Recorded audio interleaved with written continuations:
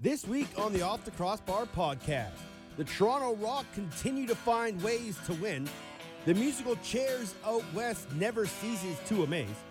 The Halifax Thunderbirds and New York Riptides announced their names, so we'll talk a little alignment. And this week we hear from Ty Merrill, Marty O'Neill, and Smokin' Pat. All that and more on OTCB. I am an outlaw. I was born an outlaw's son. The highway is my legacy. On the highway I will run. In one hand I have a Bible. Happy Tuesday, lacrosse fans. How is your day going? Wonderful. My name is Teddy Jenner. Thanks for stopping by and taking some time out of your busy day to listen to me ramble and wax poetic about all things lacrosse, especially Week 10 of the National Lacrosse League. If you want to get a hold of me here at the show, super simple. You can find me on Twitter at Off the Crossbar. There's an E on the end of cross. It is a lacrosse show. That is a really bad lacrosse pun. You can also email me, teddy.jenner@gmail.com. Another week of great conversations with people about alignment, where the next few teams are going to be, and a whole slew of other topics that we can get into, we can't get into, just because of time restraints and content. But we'll try and get some of those ideas in with our guests this week. As mentioned, Ty Merrill, beat reporter, all-round good guy, game previews, recaps, highlight room for the Georgia Swarm, will stop by. He's been in Georgia for 20-plus years, so he's a big fan of the Georgia Swarm. We'll also talk to Marty O'Neill, one of the best goaltenders of all time. We'll talk goaltenders. Seems kind of logical. And the guy who is really bad at Tim Hortons roll up the rim to win, we'll stop by. That's Pat Gregoire. Probably could have figured that out as he was our third guest, but we'll give Pat some time to talk about the Toronto Rock. We'll talk Defensive Player of the Year, and we'll talk some alignment, logos, and things like that with Pat as well. However, until then, let's have a quick look back at Week 10 of the National Lacrosse League. 6 games on the schedule starting Friday in Toronto, where the top team in the East took on the top team in the West. And once again, the Toronto Rock came away with another one-goal victory. On Sunday, New England exacted their revenge on Philadelphia, putting a whooping on the Wings by 6 goals, 17-11. And in and amongst that, we had a ton of other great lacrosse games and great goals. And this is how it sounded. Block, great pickup by Hostrasser. He's on the run. Scott Rogers, great feed. What a finish. Another short-handed goal by the Rock, and that is a gorgeous play. There's a goal for Stocks, and it's good. And he scores a lot. He does it beautifully, and not many people enjoy it more than Austin Stocks. Dawson thought about it. Now they will go, and it's a good decision. Casey Jackson, great shot to just skip that one off the floor. That's his first 4-goal game of his career. Cuts to the net, shoots, saved by Rose. Nick Rose is a hero. It's a 12-11 thriller of a win for the Toronto Rock. LeBlanc and Crawford out there. Back to LeBlanc, shot, he scores. Stephen LeBlanc with his 10th goal of the season. So is Von Harris. Shot and a goal up top. He surprised him. Kevin Crowley, his second of the night. 12th of the season, 5-3 Wings. Now there is Downs swerving, looking for the shot, and he scores. Derek Downs is second of the night. The rookie has 8 on the season, 10-8 the score. Over the line comes the man. Steve Priolo to Dane Smith. Smith to Priolo. Over the shoulder, scores! Oh, put that one on the ESPN highlights, Johnny. There's a shot straight on, score! Calgary, Reese Dutch finding Twine with a low laser. There's a low drive by Durston, he scores! Straight ahead for Jordan Durston. And the score tied at 9. Quick stick, couldn't do it. Here comes Buffalo again with an opportunity. Score! Oh, it's a game of inches, isn't it, Johnny? Gets inside. Eli scores! Power play goal, we're tied at 6. His second of the night. Zed Williams, driving, spinning, diving, scoring. What a goal by Zed Williams, his second. It's back to a one-goal game. Empty net, Capito scores! Too sweet, Joey Capito, a 3-goal game, it's 10-7. McIntosh falls away from the ball. Matthews shoots it. He scores. Made something out of nothing there, did Mark Matthews, and he's got a hat trick on the night. And he puts his team up by 2. Keegan Ball's turn with it. Drops it off for McBride by himself, and he scores! Jordan McBride, hat trick goal. We're tied at 11. McGrady gets it back all alone in front, and he scores! He gets a steal and buries it at the other end. What a job there by Matt McGrady. His first goal of the season. Still 30 seconds left in the power play for Philadelphia. Crowley swings it. Rambo downstairs and Reardon scores. They score at least 12 goals again at home for the 4th time in 5 home games. They're going to improve to 4-1 at home. Kevin Crowley gets a late one here in his former home. The Big Cat, Kevin Crowley, had 6 goals, 2 assists over the weekend as the Wings and Black Wolves split a pair of back-to-back games within a 20-hour time frame. And unfortunately, the Wings couldn't pull a double as they tried as best they could. They just seemed to run out of gas in that second game on Sunday as the Black Wolves cruised to a 6-goal win. But in and amongst all that, we heard highlights from the Toronto game. The Rock have won 5, count them, 5 one-goal games, and they've also won 6 in a row. They're 7-1, top in the entire National Lacrosse League. And when we get to Pat Gregoire, we'll see who he thinks will be the first team to kind of slow them down on this run. He doesn't think it's going to happen for a few weeks, so little teaser there. Obviously, Philadelphia and New England in Philadelphia was a great game, 14-10. The Wings took that one. They seemed to be in control for most of that game. They were up 4-1 after the first. It was 8-6 after the second, and they just kind of were able to cruise through that game. They won the loose ball battle 71-67 and also won the faceoffs. And let's talk about Trevor Baptiste for a minute, shall we? He's probably not going to garner too many first place Rookie of the Year votes, but it wouldn't surprise me if he gets a few. He's still looking for his first National Lacrosse League goal, but he has won 186 of 286 faceoffs taken. If you do the quick math, 186 divided by 286, and you get a solid 65% faceoff percentage for Trevor Beast Baptiste. And we've talked many times on this show all throughout the years that this has been something that goes into your eardrums. I truly believe that having a guy that can get you possession off of a faceoff at the rate that Trevor Baptiste is doing is vitally important to the success of your club. Now, I know there's other people who don't put as much weight into faceoffs as I do, but I think when you think of momentum, you think of clock possession, you think of clock management, being able to get that ball back right after you score or right after the other team scores is vitally and crucially important. So I think Trevor Baptiste should be getting a lot more praise and recognition that he may be doing. As I mentioned, he's still looking for that first National Lacrosse League goal. It'll come at some point. At some point, Trevor Baptiste is going to win a draw cleanly enough to himself that he's going to be able to run around a couple of defenders, pass some players, go right through the middle and score a goal.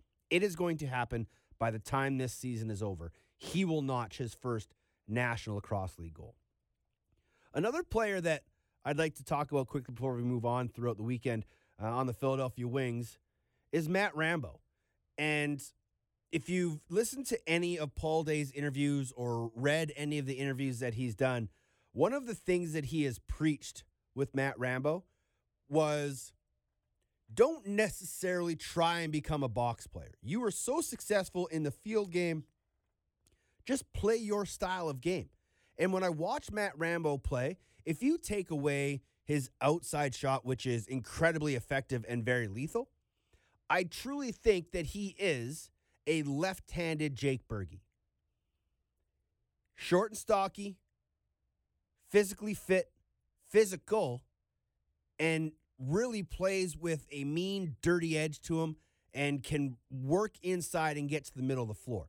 Now, obviously it took Jake Berge a few years to understand the nuances, just like it's going to take Matt Rambo.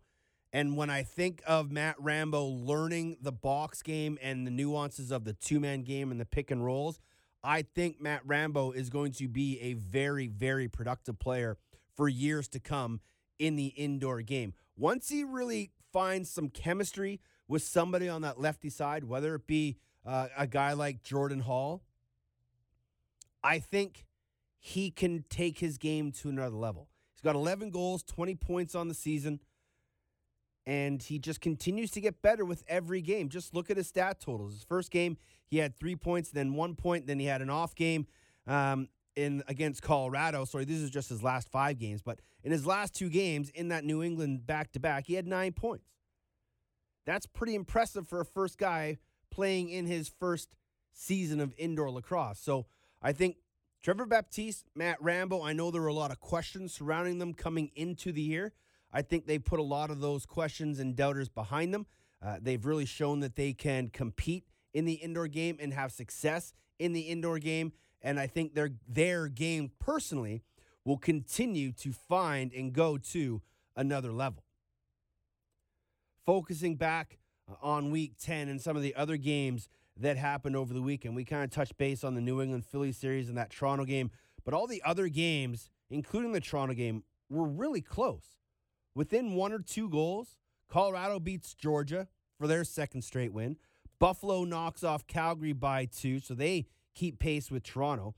And Saskatchewan snaps their 3-game losing streak by knocking off Vancouver by a pair of goals. And that game as well, like the Calgary-Buffalo game, like the Colorado-Georgia game, and especially that Toronto-San Diego game, went late into the fourth quarter with really no true winner to be decided. And that goes to show, people, you love to use the word parity. That just goes to show really how even both sides of the league are. Now, when you look at the standings, sure, the West standings aren't as glorious as the East standings. And you could take the top 3 teams in the East, Toronto, Buffalo, Georgia, and they'd be 1, 2, 3 if you put them in the West Division, just on winning percentage. They've also played more games than the Western teams have, on average. There's still some teams out West that haven't gotten to the halfway mark of their season. San Diego, Saskatchewan, Colorado. They've only played 8 games. Whereas Georgia's played 11, Buffalo's played 10. Sorry, Toronto has only played 8 as well. But we're starting to see more teams out East have more games, and I think a lot of that has to do just with the ease of travel. They can play games against each other more often.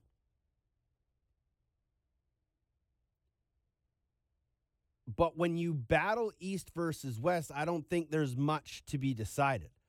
I don't think you could say that even though they're 7-1, Toronto is that much better than Calgary, Saskatchewan, San Diego, Colorado, or Vancouver, any of those teams.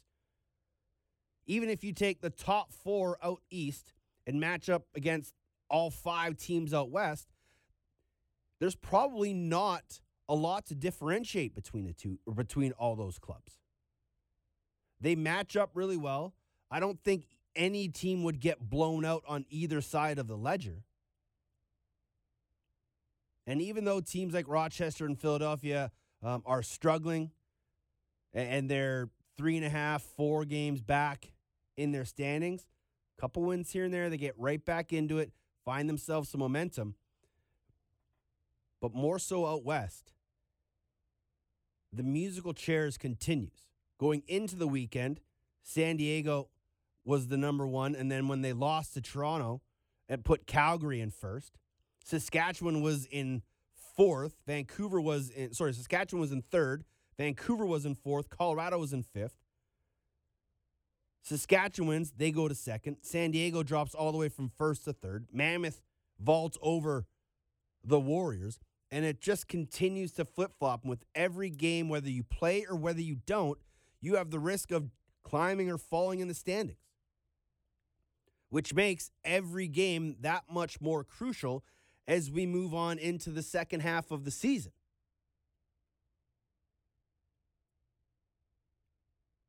And it's going to be very interesting to see how, as we get closer to the trade deadline, if there are indeed any teams buying and selling, what players become available, what guys are moved, shopped, or shipped. Because as we can see, pretty much every team is one or two pieces away from really being a true contender. Yeah, sure. You could probably say favorites right now might be Toronto or Buffalo. But again, I don't think Georgia's that far off, even though they're in a bit of a slump. I don't think truly any of the 5 teams out west can be counted out as a contender. Vancouver and Colorado, they've struggled. They're starting to find their swagger. It's a big Pat Coyle word, the swagger of the Colorado Mammoth. They're starting to find that. Vancouver's had some ups and downs. But I truly don't think that either of those teams are any worse than San Diego, Saskatchewan, or Calgary. And with only 3 games on the schedule this weekend, it will probably be a very telling sign of where some teams are and could create some separation. Buffalo at Rochester on Friday, as is Colorado at Saskatchewan. And then no games on Saturday, but we go all the way to Sunday, a 1 o'clock Eastern time game, Toronto at New England. Only 3 games, quiet weekend for Week 11 in the National Lacrosse League. But again, save for Rochester and Philadelphia, I'm not sure how much there is to differentiate between the other 9 teams in the National Lacrosse League. I think it's going to be one heck of a final month and a half of the National Lacrosse League as we move towards the playoffs. And like I said, move towards that trade deadline, because that will really tell you how teams feel about their status and where they sit. Mentioned the Georgia Swarm. They are in a bit of a funk, as it were. Not exactly having the 2019 that they were hoping that they would have. They've currently lost 2 in a row. A 19-9 defeat 2 weekends ago to Buffalo, and then a 10-8 loss to Colorado. Back-to-back games, scoring in single digits. Very unlike that high-powered offense. And it probably has a few people concerned. So that's why we go to our good friend Ty Merrow. He is their beat reporter, does a lot of work for them behind the scenes with game recaps, press releases. One of his best features is the Swarm Film Room, where he breaks down game tape and breakdowns little idiosyncrasies of different players on the Swarm. He does an incredible job, and I've been wanting to chat with him for quite some time just to get a little inside scoop on the Swarm, so he joined us this week on the show. And since it's really been our first time to chat, we just thought we'd chat a little weather down in Atlanta. I'm doing all good, man. Fighting off a bit of a cold down here, but other than that, doing all right. Isn't it hot in Atlanta? That's what the kids say. It keeps switching back and forth, unfortunately. We had one day it was 14, and then about 2 days later it was about 80, and then it swung back down to the 40s. So the sickness been going around the office. I finally succumbed to it. So hot and cold, kind of like the Georgia Swarm. That's a very good way of putting it. More specifically, the offense. Yeah. What's been going on with this team? We know how potent their offense can be with Lyle and Miles and Randy Stotts and Shane Jackson and Holden Catoni. What's been their Achilles heel these last 2 games, not being able to get into double digits? I think there's a couple of things that are contributing to it. One, I mean, first and foremost, the thing that jumps out to me would be the schedule. 10 games in 8 weeks, especially with 2 doubleheaders in there. They really haven't gotten the, breathing room that a bye week breathes. Like, I know not everybody's crazy about bye weeks, but given the schedule that they've had, that that's going to end up taking a toll on your team, right? Yeah. So I think that certainly factors into it. The shot selection has not been great. The Swarm has only 4 times this season where they've their shots off have been under 20. And that's the one thing you really see, especially like last week, Colorado did a really, really good job of pressing them out and either forcing bad shots or forcing them to not take a shot at all, you know? So that's certainly been a factor too, just like the shot selection has been great. And then it was, when I talked with head coach Ed Camo a bit, chemistry was kind of the thing, because you got to look at what they lost in the expansion draft with Kyle Matisse and Jordan Hall both going to Philly, and then bringing in Katoni and King going over to Calgary. Like, you got a couple of new pieces in there, and I think some of those new pieces are still trying to find their way. Like, I still think Zed Williams is underselling himself. I think he's becoming one of my favorite players just to watch out there. And I fully believe he's going to end up catching fire at some point and just really putting the league on notice. But you're still kind of having this kind of chemistry issue is probably the best way to put it, where everybody's just like a hair off here and there. And I don't really know a good solution to that one. You kind of hope 11 games in that would be solved at this point, or at least solidified. But we're still not quite there. I think Rochester showed some pretty good flashes of what the team can do when the offense is clicking and connecting and really moving the ball around. It's just we're not seeing that consistently. Lyle and Randy have been probably the 2 most productive guys on a consistent basis. Georgia as a team has 15 first-rounders within that roster. And I remember when people were giving the franchise a lot of flack for not only moving from Minnesota, but while they were there, trading away high-caliber players for draft picks. When they got down to Georgia, they were trading away high-end talent for draft picks. It's now starting to pay off. How important is it for this club to not only continue to build off that youth, but continue to add youth? I mean, it's incredibly important, especially with expansion teams on the horizon, right? I mean, you've got 2 coming next year, so once again, you're going to be losing 2 players that you really, really need. And the more talent and draft picks that you can accrue, the better. And John Arlott has done a really, really good job of stockpiling draft picks and getting the team ready for that.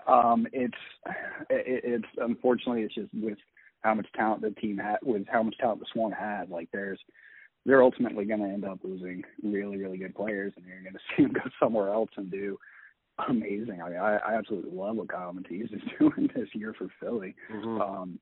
He's really, really stepped into the captaincy role very well, I think. It's important. It's a matter of how do you keep that core together as time goes on, you know? Lyle leading the league with 29 goals. Randy Stott, second in the league in assists. Both those guys are top 3 in scoring. Do those guys play off each other in sort of a competition-ish style? Like, they've been in the league the same amount of time. Randy won Rookie of the Year during Lyle's years. Lyle's kind of moved to the forefront. But those 2 have a little friendly competition going between themselves, don't they? I don't know if they actually do. I wholeheartedly believe that this team really doesn't care who has a great night and who doesn't, as long as they're all getting the win. Definitely big on celebrating the little things, getting a loose ball, playing a good shift, things like that. I really don't think they care too much, as long as the other person does well, as long as it leads to the team having success. That's, and like circling back to Zed Williams, that's one thing I've seen a lot from him, is he's very physical out there. He sets a ton of great picks, and is a very physical player, crashing and bumping, and that really does a good job of helping open up Randy and Lyle. And then they've got that chemistry, having been playing with each other for so long. They're just a bunch of unselfish guys, and they absolutely love it as long as they're winning, right? I really love the fact that you continue to talk about Zed Williams. I've been so impressed with him. Obviously, the loss of Kyle Matisse has opened up that right-hand side for him, but I'm not sure many people knew how really good he was. No, and I'm trying to think. I was kind of running around in my head, like, who does he remind me a lot of? And, man, like, the best way to put it would probably be a cross between Matisse and Tyler Digby. Because Digby just uses his body, work his way inside, and does a lot of work for his teammates, right? And Kyle did the exact same thing. Zach doesn't have Digby's size, but he's such an athletic dude. He's in really, really great shape, and just what he does to help create space is phenomenal. And I honestly, when we were at training camp and everything, it was the first time we ever had down in Georgia. Ton of fun, just going and getting to watch all that. And he impressed me the most out of everybody out there. Just like some of the shots he was doing just looked so effortless. And I know it's not a competitive setting, but like that's why I'm just such a firm believer in his ability. I really think we're just seeing the beginning of him getting comfortable out there on the floor. Yeah, absolutely. I've always said that he reminds me of Ryan Powell when Ryan Powell was in the league, just because he's not super flashy, but he's a solid body. He's thick, he's athletic, he's physical, and he can get to the dirty areas. And the goal that he scored in Colorado this weekend was just a perfect example of that. Caught up behind the net, worked his way out front, little backhand flip that got past Dylan Ward, and that was just a sort of a typical Zed Williams goal, using his size and strength to get to the front of the net. At the other end of the floor, Mike Poulin has now made 5,000 saves in his National Lacrosse League career. He's obviously, lost his last 2 starts, but he is as strong a leadership point as the Georgia Swarm have. Oh my gosh, I can't think of a single person with anything bad to say about Poulin. He's a phenomenal guy, and he really, I think he was I know he was a big part of why the Swarm won that championship back in 2017 and why they continue to have success on the back end. It's selective math, but if you take out that Bandits game, this would be the second best defense statistically in the league. Like they're doing a great job holding opponents to low goal totals. That was a really, really off night when Buffalo came to town for everybody, and that's just that sucked, obviously, but politely. But Poulin's done just a really good job of like keeping everybody together. He's a real fun dude. Always, everybody loves him. I can't think of a single person that has anything bad to say about him. You're a bit of a local Atlanta guy. When you first found out that the Swarm were moving to Gwinnett and they were coming to your area, what was the buzz like around the community that pro lacrosse was coming to the Deep South? It was cool. It was new and interesting. I don't think a lot of people knew what indoor lacrosse was. I never played. I could barely touch my toes. My 2 youngest brothers played lacrosse for about 10 years before the Swarm came down. So we were very familiar with the field version, but not really too much of a clue of what box entailed or seeing it live. And then you just see it, and it gets its hooks in you, man. Like I'm always very thoroughly entertained during the game, regardless of whether the Swarm win or lose. Like it's a lot of talent out there, doing some really, really incredible things, and I think one of the other things you've seen as the years have gone on is that it's really catching up with the youth. They're definitely seeing, parents and kids are definitely seeing their skills increase when they play box, particularly their stick skills, hands, and they've just got that kind of that ability to think in a smaller confine, even though they're playing in a larger space whenever they do field, and that's very attractive for those kids as well. Has there been a growth in the box game throughout minor and youth down in the area? Are there a lot of, whether it be camps or club programs starting up for the kids? There's a couple. We do the junior Swarm thing. Drew Petkoff heads that up. There's probably not as much as we would like. I know there's 1 or 2 over in the Marietta area. There's an old guys lacrosse league too, which is a ton of fun to watch them do their stuff. But I think it's a lot more. It's still very field focused over here. And that's one thing. They're just like it's still growing in Atlanta. We did last year we went down to, what was the county?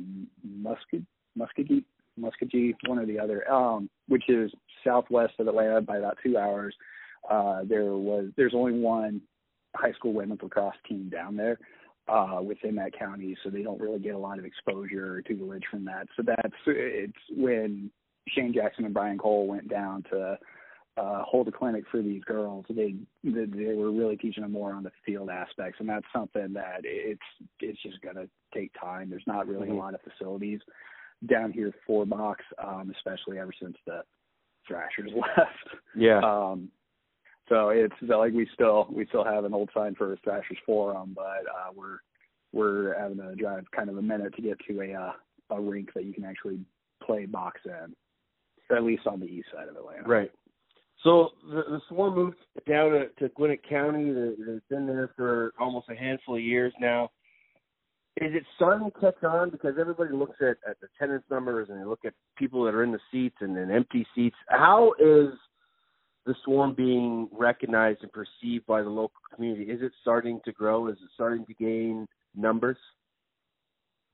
I think so. I think, and this is coming from someone that I'm like you mentioned, I've been in Atlanta for most of my life. Braves are that's my baseball team. That's what I was raised on.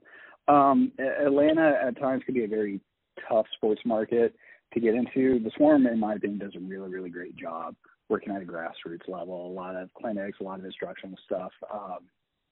The coaches during home games, after they do shoot around, they're normally doing 1 or 2 clinics. After that, just trying to really get these kids invested in the sport. And it's kind of like I mentioned earlier, like you see a game, you're pretty much hooked. It's getting those people to come back and everything. I think it's slow. I think we're seeing success. The season ticket numbers have gone up for the Swarm, or the number of season ticket holders have gone up every year.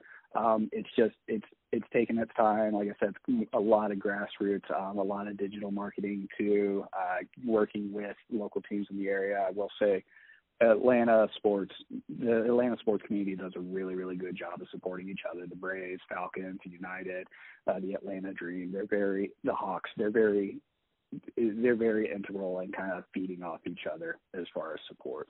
So we're getting there. It's taking its time. In the South, we like to do things slow. There's nothing wrong with that.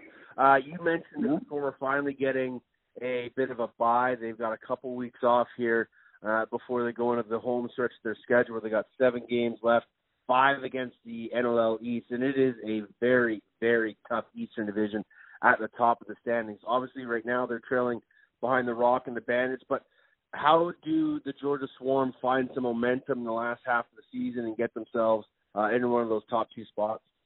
I would say right now just getting healthy, really kind of reevaluating things like that. It reminds me of last year when they were 5-7, and then they ended up winning the last 6 games to snatch first place out from the East Division. The team really there's kind of a self-evaluation that I feel like they've got to do, and it's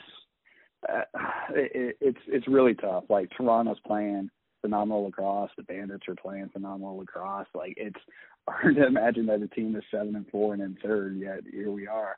I think the Swarm defense has been incredibly strong. I think the offense has shown flashes, but we're not where we thought we were, like following 2017. And it's not like they're there. Like I was mentioning earlier, I feel like they're just a hair off here and there. But when they click, they click hard.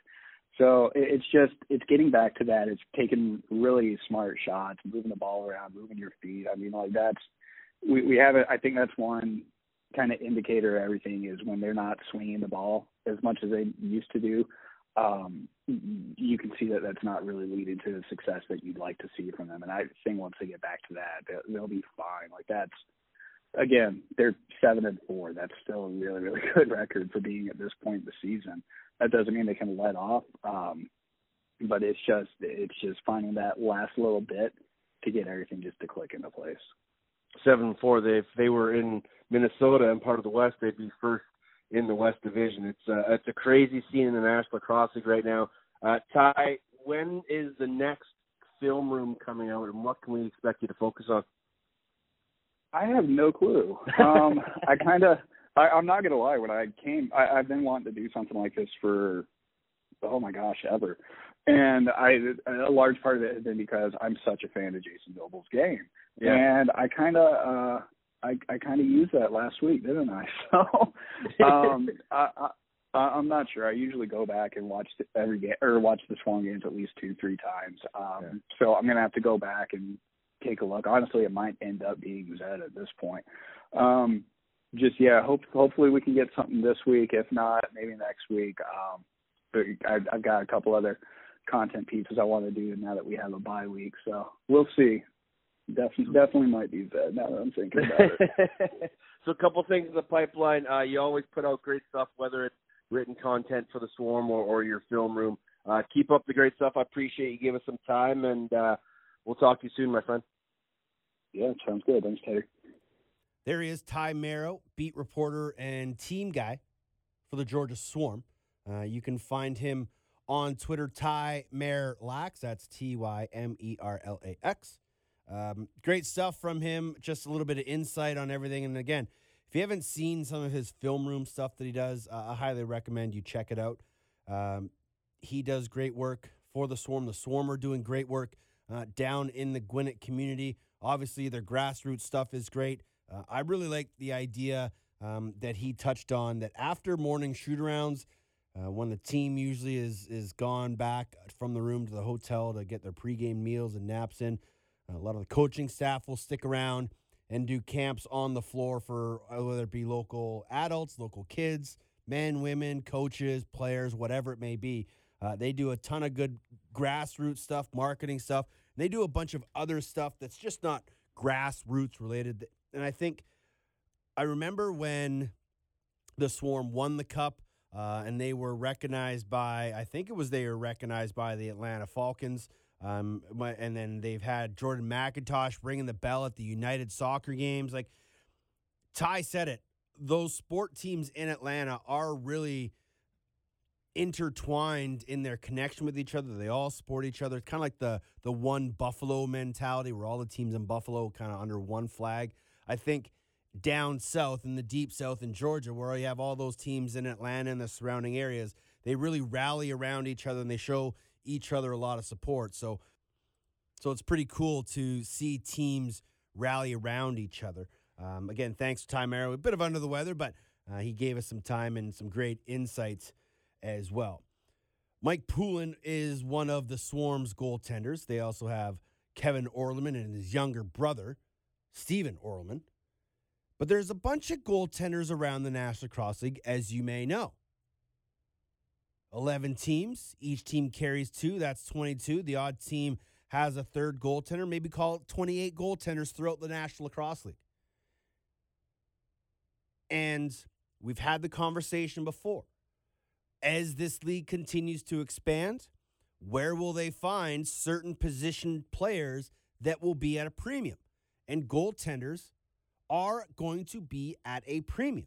Now, I'm sure you're going to be able to find a lot of people who have played goal and could play goal and would like to play goal in the National Lacrosse League.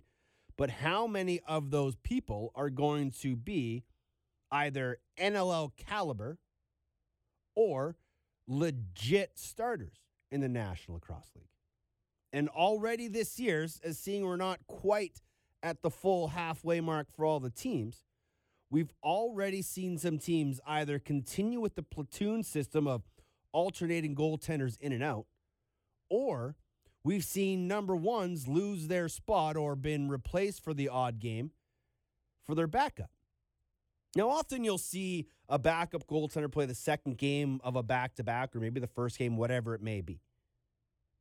But it's not too often that you'll see a team coming off a fresh week into a game and not play their number one. I was thoroughly in shock when Evan Kirk wasn't starting against Vancouver. Adam Shute got the start. And at the other end of the floor, it was Eric Penny, who was starting for, I believe, the third straight game for the Vancouver Warriors. That means that Aaron Bold and Evan Kirk two goaltenders who have been a part of numerous National Lacrosse League finals and championship winning teams are finding themselves on the bench.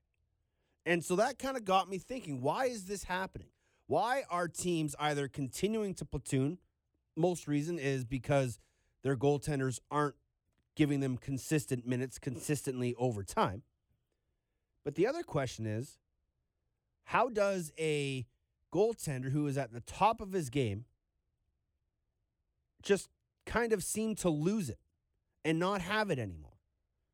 And so I went to one of the best sources for goaltender information, and that's one Marty O'Neill, an incredible writer for Inside Lacrosse. He's got great content every time he puts something out.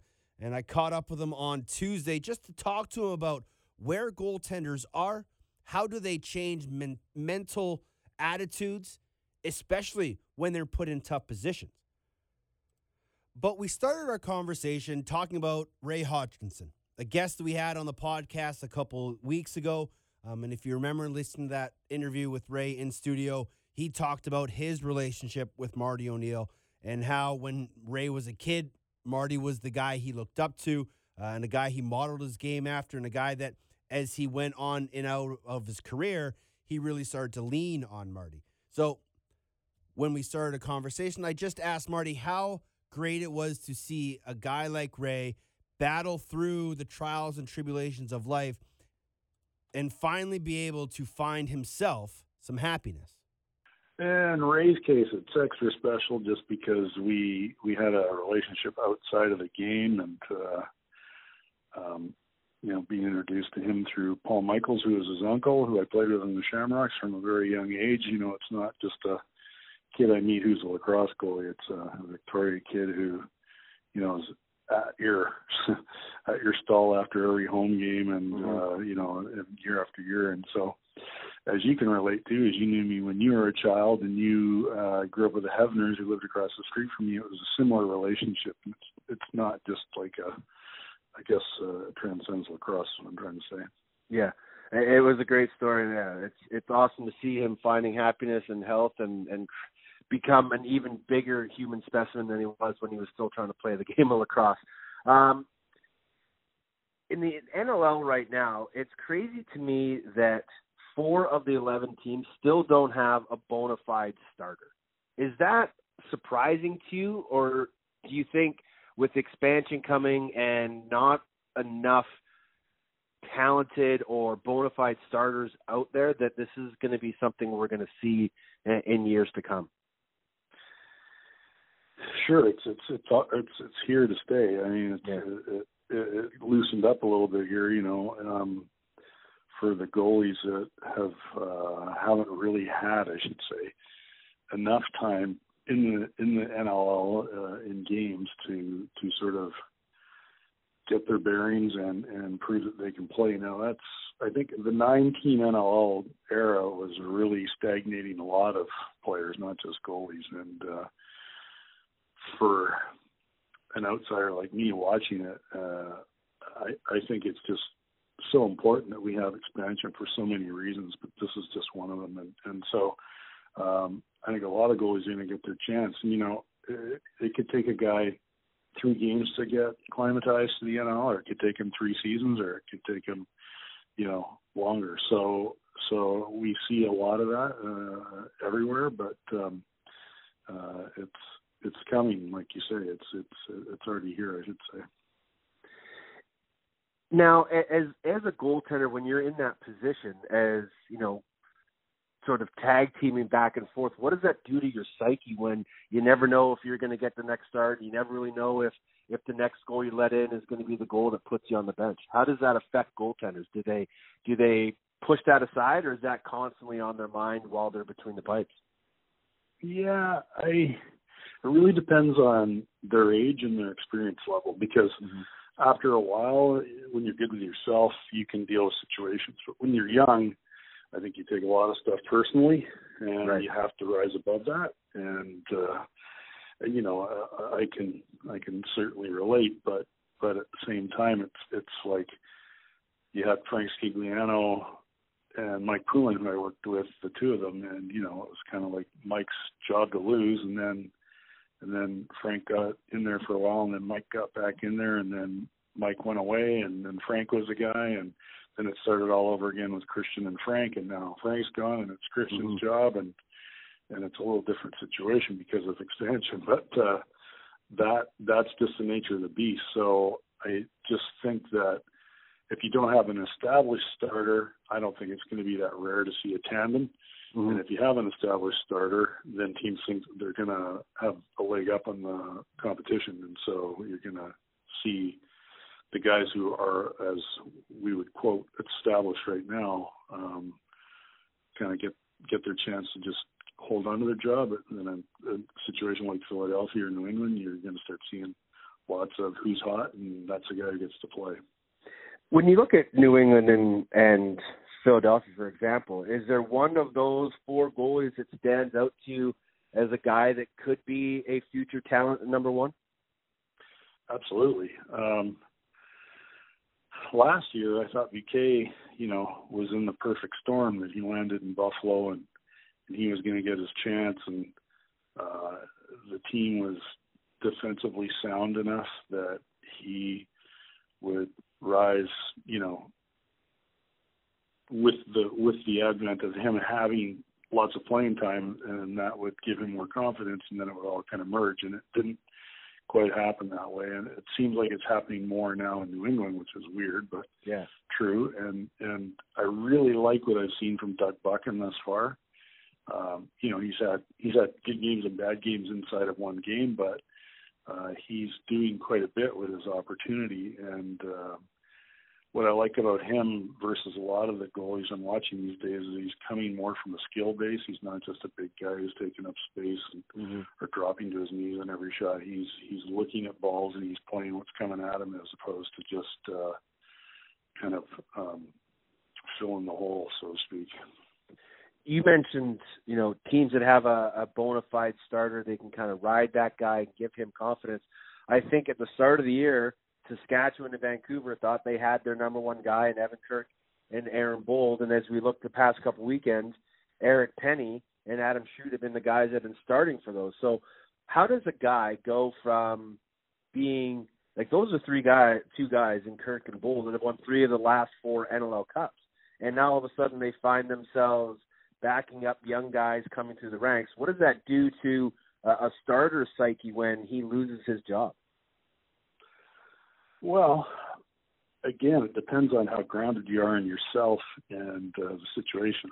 I don't really think Kirk lost his job unless you've heard otherwise, but an asterisk to your last 3 of 4 is that all 3 of them were with Saskatchewan and they were traded for each other. And it's a pretty good environment when you know that you can probably count on your team scoring 12 or 14 or 18 goals a game, and you get the best defense in the league and maybe in the history of the league in front of you. So I'm not trying to take anything away from those 2 goalies, but I could guarantee you could plug a lot of goalies into that system and they would do well, if not better than those 2. So with that said, both those guys have come from other situations, and Bold is, he's worked his way through the league and really found a home in Saskatchewan, whereas Kirk, won a Goalie of the Year award in New England and proved himself in a lesser situation and was a starter also in Georgia and weathered the storm at the end of the story in Philadelphia's first run as an organization when the team was kind of, thin, a lot of trades and a lot of things that didn't work out.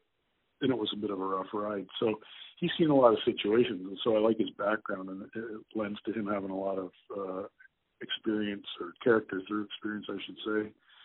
And he should be able to, bounce back. And he did last year. I thought he had a bit of a weak second half last year, and then he played a couple of really good games in the playoffs when it mattered. So Kirk doesn't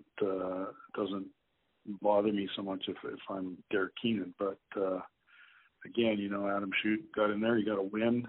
He's been hanging around. He's been sort of working away at it with the Shamrocks and Adnax and Senior A. He's played lots of meaningful games and, could be ready to go with another team if he goes in expansion. But, he took over for Tyler Carlson, who's in San Diego, and both of those guys kind of kept Pete Dubinsky out of the mix, who I'm just dumbfounded is not in the NL. I mean, if you want to talk pure skill, the guy's got it in spades, and teams continue to ignore him. And it's sometimes it's almost like your local team. There's guys who are easy to say no to, and Pete's one of those guys. He's just he's from Nanaimo. He doesn't have a lot of pedigree in that sense, and so he's not tied into a long lineage of Orangeville guys or Victoria guys or that kind of thing. So I guarantee you, when Pete gets a start, it won't be a short road. It will be a long road if he keeps playing, because at some point some guys backing him. But I think a lot of goalies will get their shots in the next couple of years, and we're going to see quite a few guys that break out and get their chance. I mean, I could go on here for hours. I mean, Tyler Carlson was Evan Kirk's starter in Minnesota, and I thought a really solid goalie in Minnesota. Like, I thought he was really good, and I thought he outplayed Kirk there. And so then he was on the bench watching Bold and then Kirk for the last 5 years, just growing mothballs, and now he's doing it again, and we'll never ever maybe see him as a starter ever again. And it's kind of like a wasted guy in my mind. And there's lots of those stories too. Yeah. Who's the best goalie in the NLL right now, do you think? I can't really answer that without getting myself in trouble. Fair enough. So Christian Delbiance. Let's say this. Let's say this. I actually noticed that I thought Dylan Ward was struggling a little bit at the end of last year. Yeah. But he still won the Goalie of the Year award, and I still voted for him on IL Indoor, and I thought he earned it. I mean, what's going on in Colorado, and you're close to it, is that there's a team that I think has overachieved for a couple of years, and I keep waiting for the brick to fall out of the wall and then the wall to collapse, and it kind of is happening. But that work ethic's carrying them to some degree. But there hasn't been a lot of first round picks coming in the last couple of years, and there hasn't been a lot of reason to have any. I think you can't look at that and say they're going to get better. You can only say that other teams around them might be getting better and they might be slipping. So I think Dylan Ward's the glue that keeps all that together, and he's under a lot more pressure these days than he has been in the past. And, so you got to give him credit for that. And I think he's the biggest reason why the Mammoth have been doing so well for a few years now. Before we let you go, you've been spending some time across the pond in Europe, helping out some club teams and national teams and kind of grooming the next European goaltenders. How is that scene over there? And, we've seen Joakim Miller become the first true Euro to play in the National Lacrosse League. When are we going to see the first true Euro goaltender make the transition to the NLL? I would say within like 6 or 7 years, you're going to see, I know of one Finn and 2 Czechs that are quite good, and 2 of them are already playing in North America, and the third probably within a year. And, we'll see how they do in Gene Ray. But the really cool thing about European box lacrosse is that the kids have to play with a plastic stick and an NLL-sized net from the time they're little kids. So they're gaining a foothold on people over here by knowing that game inside and out before they have to rearrange themselves for a few years before it's time to go back to that size net. So I don't know if that's going to translate, but I'm betting it can, because it's no different. I think an American kid who's not getting the games a Canadian kid gets can still get quite good at stopping a ball just by practicing properly and working on things on his own and being ready for his moment. And so I could see a few Americans and a few Europeans breaking through in the next 3 to 5. Marty, always a pleasure, my friend. What's the next article on IL that you're working on? Just what I was working on this morning. Just started talking about maybe 2 or 3 guys from each team in the NL thus far this season that have surprised or supported or, done some really neat things. And I think out of the same sort of theme we're talking about is expansion has loosened it up. So who's shown up that may have been around before and had a cup of tea or what have you, and is making some noise, like, say, Jordan McBride.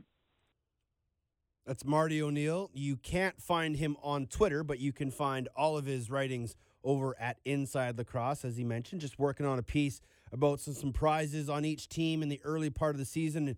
And not Andrew McBride, Jordan McBride, playing in his 4th year in the National Lacrosse League, his first year with Vancouver. He's been out of the league for 5 years, and he's already guaranteed himself a career year. In 8 games, he's got 18 goals, 12 assists, 30 points. His career high are 14 games played. Unless injuries, he's going to pass that. He's 6 goals shy of his career high. He's 13 assists shy of a career high and 19 points away from setting career numbers in pretty much every statistical category. And those are the great stories that you like to see in sports. And we talked about McBride a few weeks ago when I said, having watched him, and it was, I think I jokingly said it was probably because he's been a New West guy for so long playing against the Victoria Shamrocks that watching his game, I haven't sort of been impressed. I can honestly say I've been thoroughly impressed with Jordan McBride's game this year for the Vancouver Warriors. He has gotten to the front of the net. He scored highlight reel goals. He scored big goals. He scored timely goals. He's really found himself in a bit of a veteran leadership role, even though he's only in his 4th season and been out of the league for 5 years. So I think the Jordan McBride story is an absolutely fantastic one. I'm super stoked that he is having some success and he's getting the quality playing time that Chris Gill is giving him. And in return, he's producing. And he's got 10 points in his last 2 games, 6 goals, 4 assists. So Jordan McBride, as Brad Challoner would say, the pride of New Westminster, out of Stony Brook, is having himself quite a resurgence in the National Lacrosse League. So check out Inside Lacrosse for Marty's piece that's coming up in the next couple days. I want to thank Marty for stopping by, as always, for tuning in. But you heard him talk about expansion. And we know that there is more coming. Next year, the Nighthawks, or Rochester's current Nighthawks, will relocate to Halifax and become the Thunderbirds. Rochester will work themselves into an expansion draft to get a brand new team, and they'll join the New York Riptide as true expansion teams and work themselves through the expansion draft and kind of have to start from scratch. But we do know that it's going to be the Riptide and the Thunderbirds. Now, we got some leaks, as it were, and people started to find the images of logos and colors. And I know the league wanted to do a full-scale unveil on Saturday and Sunday for the 2 separate teams, and I thought the Thunderbirds unveiling went fantastic just from seeing the videos and a lot of the social stuff that was there. The New York one was kind of odd. They were doing it at a tennis tournament that was going on in New York because I believe the ownership group of the New York Riptide does have some propriety in U.S. tennis of some sort. And theirs didn't seem to have as much hype around it. And maybe that was just the locale that was chosen and the time. But when you looked at the 2 side by side, the Halifax one was fantastic. They had Indian war drums. They had Indian dancers. They had everybody. And there was a ton of people in attendance. They had a bunch of the current Nighthawks, soon to be Thunderbird players in attendance. I'm a big fan of their color scheme. It's very Six Nations Arrows, Toronto Nationals kind of combination, and that's very Kurt Stiers, as those were, 2 of his teams. My brother jokingly said it looked like a baby Nighthawk. People are saying, purple San Diego colors and the orange is the Bandits colors, but I think you got to get away from that. You got to just look at what they're doing and the ideology and the personality they're trying to build with their franchise. I really like what Halifax has done. I like the name. As many people think, or as many people thought, there might be a more maritime theme in their name.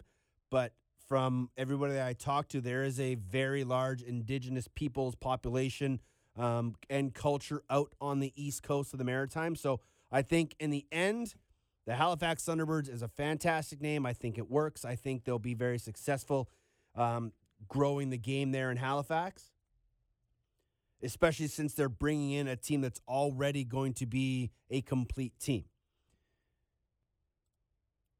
On the other hand, the New York Riptide, seemingly a name that was one of three options. Riptide was, according to Gary Furman, managing partner of GF Capital and board member of GS Sports, he said that Riptide was an overwhelming choice by the fans. And maybe it was. I've never seen numbers. I haven't seen the votes. I believe it was Riptides, Beacon, and Sound were the three options. Now, me, myself, as you all know, I really wanted it to be Saints. Saints wasn't an option. And the only thing that I can think of is that there is some sort of copyright or trademark or legal reason why this group couldn't use the name New York Saints. And maybe I'm completely wrong, and they just didn't want to go back to the Saints name because they didn't want to have correlation with franchises that repeatedly failed in New York. Those are my only two options because I just don't see any other logical reason why they wouldn't have gone with the Saints name. There has to be a logical reason. I just don't know what it is. But we all have to live with the choice. It's going to be the New York Riptide. I don't mind the colors. It's very Captain Highliner, New York Islander-ish. And I know somebody put out a tweet that said that they would love to see the New York Riptide get the licensing rights to the Captain Highliner-ish logo that the Islanders used and just turn that guy into a lacrosse player, take the hockey stick out, change the net, make it lacrosse-like. Very much like a lot of people wanted to see the Vancouver Warriors go with a Johnny Canuck idealized logo that the Vancouver Canucks have, much like the young kids lacrosse team made jerseys of and had to put them away. I think there's a great opportunity for that. It will be very interesting to see mascots for the Riptide, secondary logos, what their jerseys are going to look like. It'll be very interesting. I was a little let down that it wasn't Saints and it was Riptide. We all remember the LA Riptide of the MLL many years ago. So it's a bit of a recycled name in the lacrosse world, but I think we just have to live with it. We have to live with it. It is the New York Riptide. That's where they're going to be. It's going to be the Halifax Thunderbirds. That's what they're going to be. We know the two new teams. So let's put that all behind us and let's look at what alignment is going to be. Because now, as we sit going into 2020, we have 13 teams. And you can't, I truly believe you cannot go into 2020 with a 5-team West and an 8-team East. It just doesn't make sense. So where do we go? How do we make a balanced league? How do we make a balanced schedule? How do we make balanced alignment? Well, there's a couple options. You could say, you know what? We're just going to do away with divisions. We're going to have a 13-team league. You're going to play each team home and away. And let's call it top 8 make it. That's just a random guess, but let's say top 8. That's one way you could go. Go away from all divisions altogether. Make it kind of like soccer, one big table. You play home and away.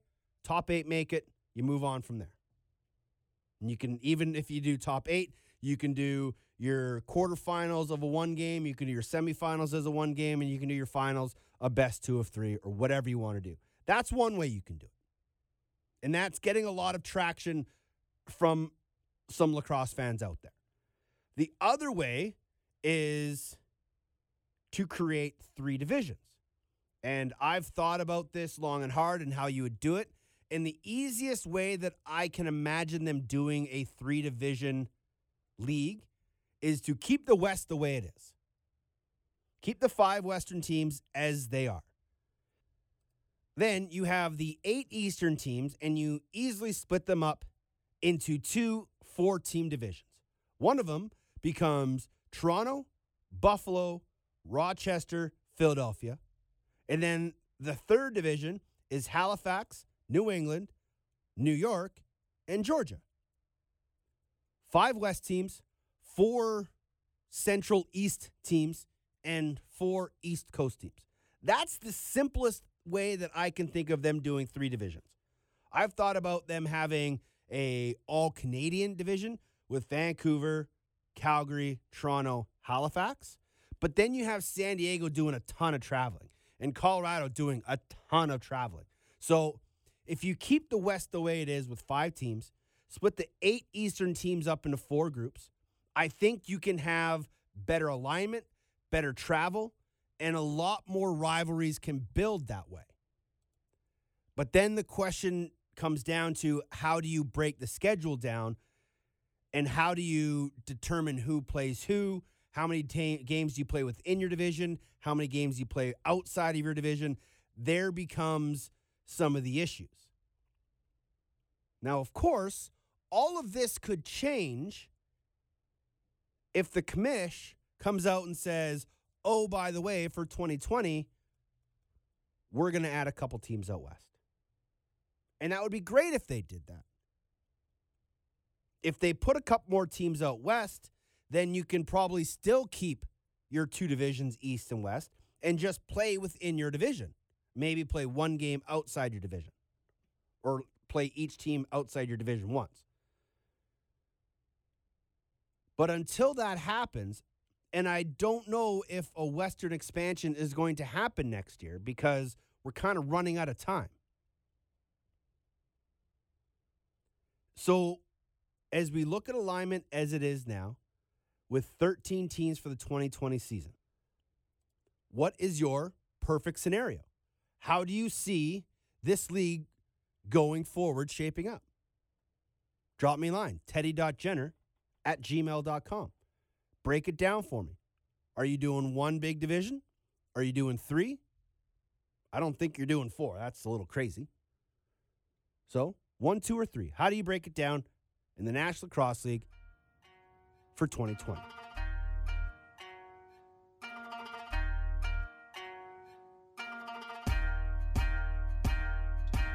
Every week, we take a peek around the NLL. So many stories to tell.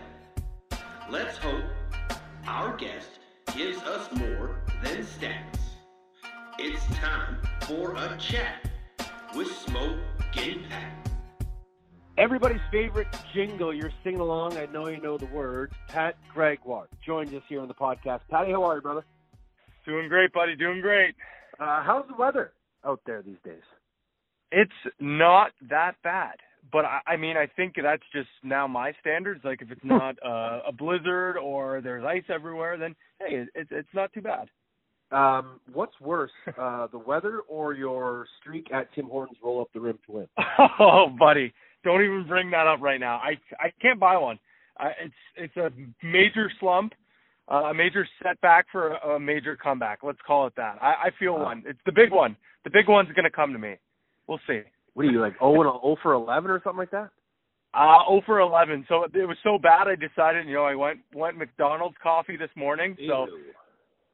Hey, you got to switch things up. You got to switch things up, man. If you say so, buddy. If you say so. That's why I don't drink coffee. I don't put myself in losing situations. That's the right idea.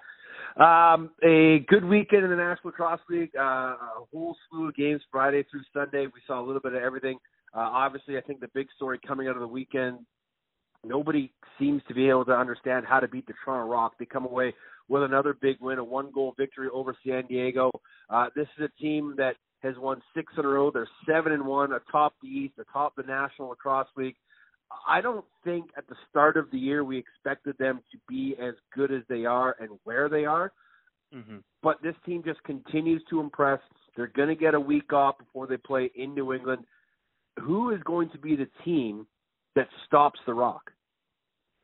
That's a tough question. And I think that, I don't know if there's a team that's capable of shutting down the Rock's offense right now. When you look throughout the league, there's not really a defense that sticks out to me and that you can really pinpoint and say, you know what, that's the team.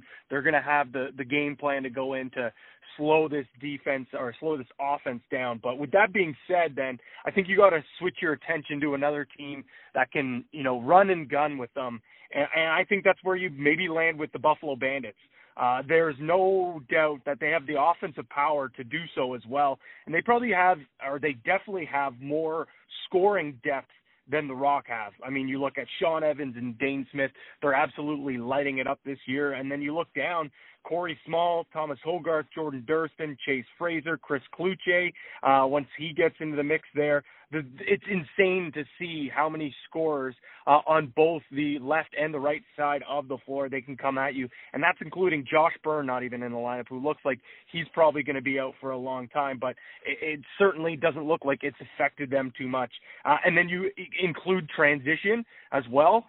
Steve Priola having an unbelievable season, chipping in with 19 points, scoring gross BTB goals. Ian McKay, another guy that can score in transition.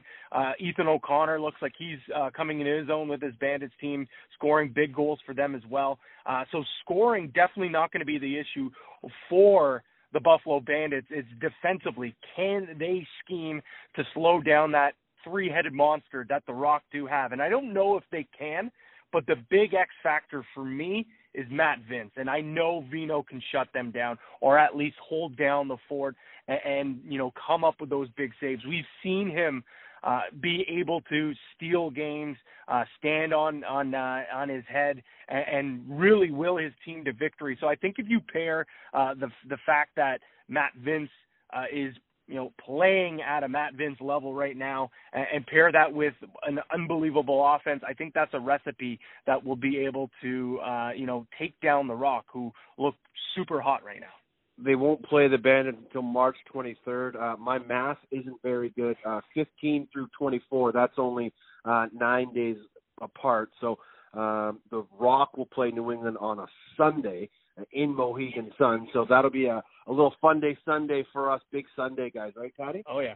Oh, absolutely. The best thing. Big Sunday guy. You mentioned Matt Vince. I don't think we can leave the Toronto Rock without talking about Nick Rose, and we had this conversation a few weeks back when the Rock were starting this 6-game winning streak. Is Nick Rose in contention for MVP?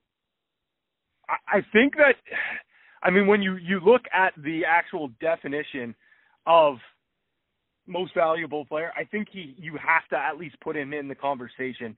I think right now you look at maybe Callum Crawford as that number one spot. He's at the top of the scoring lead right now.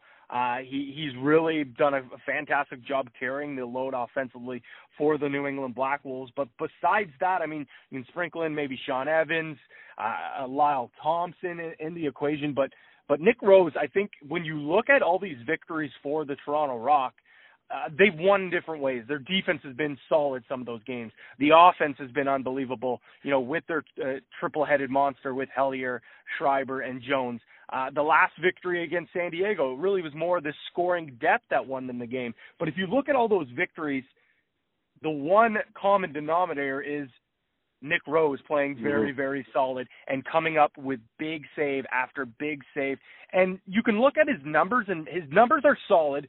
They don't really jump at you and say MVP, but it's the way he's doing it. His best part of his game right now this season is his fourth quarter play. He's been unbelievable in the fourth quarter, in the dying seconds, in the dying possession, whatever it is. When they need him to come up with a big save, he's doing it. And I think if you take all that and don't get me wrong, his numbers are great, but I think you have to look past the numbers to consider Nick Rose to be an MVP. And you raise a great point. I think he's got to be in that conversation. Let's switch gears a little bit and stay on the defensive end of the ball. David Brock has really taken his game to a new level with New England since going over there from the Buffalo Bandits, and he's always been a steady defender, a stay-at-home guy, loves to run the ball in transition. But now that he's in New England, he's playing under the professor, Glenn Clark. He's really found a new style of defensive play, and you think that he could be in line for Defender of the Year? Yeah, you know what? It'll be coming out later this week, but for the Isle Indoor mid-season awards, I have him in my top 3 for Defender of the Year. I have Steve Priolo as my number 1, and I think right now he's head and shoulders better than anyone in the National Lacrosse League for that Defensive Player of the Year. But Brock should be right up there with Priolo and some of the other guys. He's contributing, like you said, on both sides of the ball. And I think outside of Callum Crawford, you can basically make an argument that he's been the most consistent and most valuable team player for that Black Wolves team. He's 4th in defender scoring with 10. He's got 50 GBs, and he's tied in first with a few other players in caused turnovers with 17. And if you look past the numbers as well, like you said, he's playing a different style. Of course, obviously, he still has his hard-nosed, gritty, athletic play in his own end, but he is moving the ball up the floor. He's staying on the floor with offensive possessions as well. He's making beautiful feeds. The one assist he had yesterday was a skip to the crease. I forget who it was to, but it was a gorgeous, gorgeous assist. And he's also become a vocal and leader by example for this young Black Wolves team. You look at that roster, especially on the back end, a lot of young guys, a lot of youth.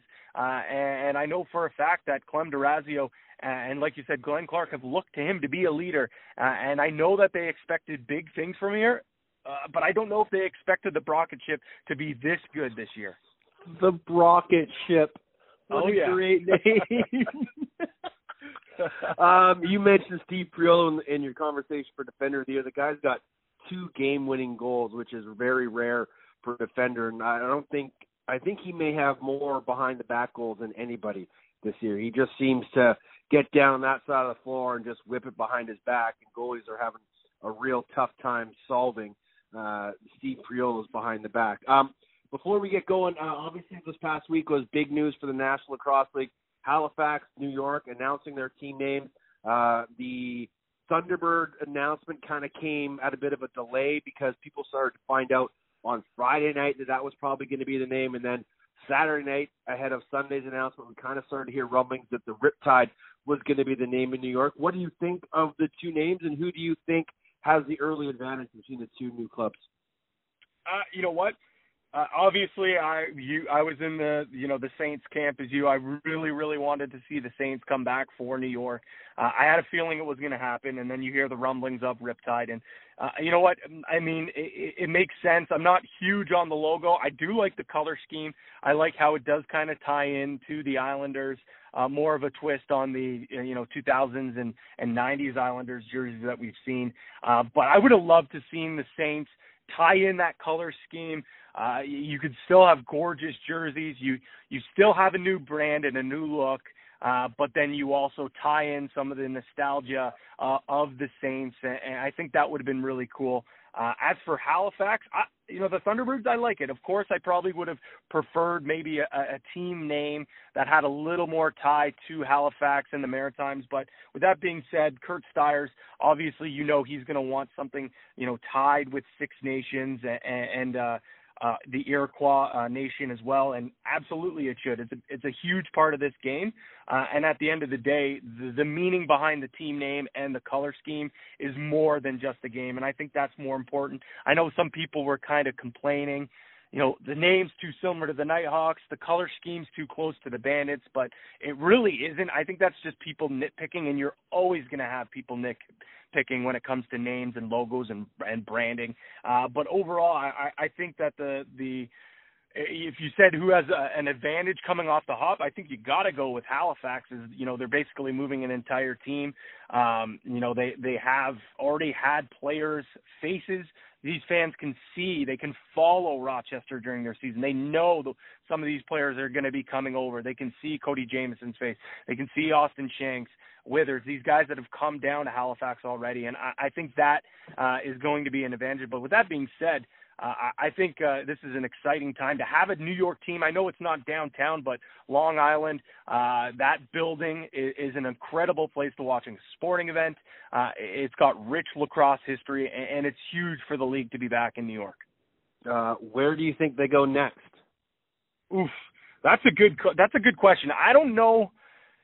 Me personally, I wouldn't mind to see, and I don't know what your take's on this, but I wouldn't mind maybe seeing the league kind of cool the Jets for a couple of years of expansion. But with that being said, with the imbalance between the East and the West, I think you kind of play your hand and you have to add a couple of West teams in there. And I think San Francisco and Edmonton would probably be the two no-brainers there, especially if you can get the Oilers on board with Edmonton. And with how hot the Warriors are right now in the Bay Area, and that new arena coming as well, the Chase Center, I believe it's called, I think you would be crazy not to strike while the iron's hot. So me personally, like I said, I think I'd rather kind of hold off. But if you can kind of even out the geography of the league, I know there's been talks of 3 divisions coming, but still, with that being said, there needs to be more expansion out west, and I think those two teams would be a no-brainer. And yes, I'm sorry, Tyson, Vegas, Nashville will have to wait, but no doubt I'm totally on board with a team going to Nashville. That would be an absolute electric factory. I think a expansion freeze would be as good as a Toronto freeze as well. Stay warm, my dude. I appreciate the chat. 3 games this weekend. We'll wrap it up and talk about it next week. Can't wait, buddy. Thanks for having me. Somebody find Pat Gregoire a winning roll-up-the-rim-to-win cup. You can put him out of his misery and get him a free coffee, because at this rate, he's probably going to be broke pretty soon, that guy. 0 for 11 is not a good streak.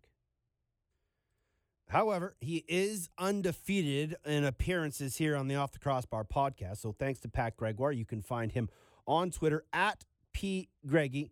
You can also read a bunch of his stuff over on Inside Lacrosse. As he mentioned, they'll be dropping their mid-season awards. And he thinks that David Brock is in serious contention along with C. Priolo, and I can't really argue with that. Those two guys have been playing out of their minds. I like the way Dan Coates has been playing in Colorado, especially coming off of his ACL knee injury that kept him out of the lineup last year. I still think Audie Stotts is going to be your Rookie of the Year. MVP is an incredibly tight race.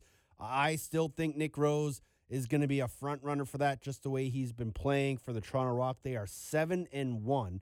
I just don't see how you can't see Nick Rose as an MVP.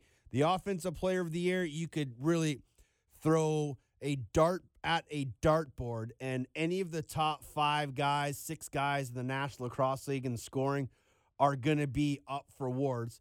Sean Evans, Lyle Thompson, Randy Stotts, Callum Crawford, Dane Doby, even throw in Dane Smith in that group, and you got an opportunity to find a worthy candidate for Offensive Player of the Year. I like what Callum Crawford's been doing, but I think just with all the hype that everybody has surrounding Lyle Thompson, I think what Randy Stotts is doing is that much more incredible. We all remember he was Rookie of the Year that when they came into the league. Then Lyle has kind of taken his game to another level, but Randy Stotts has steadily been finding his game, and he's at a level we've never seen him at right now. And he was probably the best player on the Swarm roster in Colorado last weekend. He continued to get to the net. He continued to cause havoc, especially when the Mammoth were solely focused, or really focused, not solely focused. They were incredibly focused on shutting down Lyle Thompson. Randy Stotts has continued to find ways to score. He is third in the league in assists. He's tied for second in the league in scoring. So if I had to pick a most offensive player, not offensive, I'd like Randy Stotts. I would give him my vote. Coach of the Year, I don't think you can really put anything past Matt Sawyer. But if San Diego can kind of find their rhythm again, Pat Merrill's got to be in contention. But right now, the way Matt Sawyer has his group playing at 7-1, I think that's an easy choice.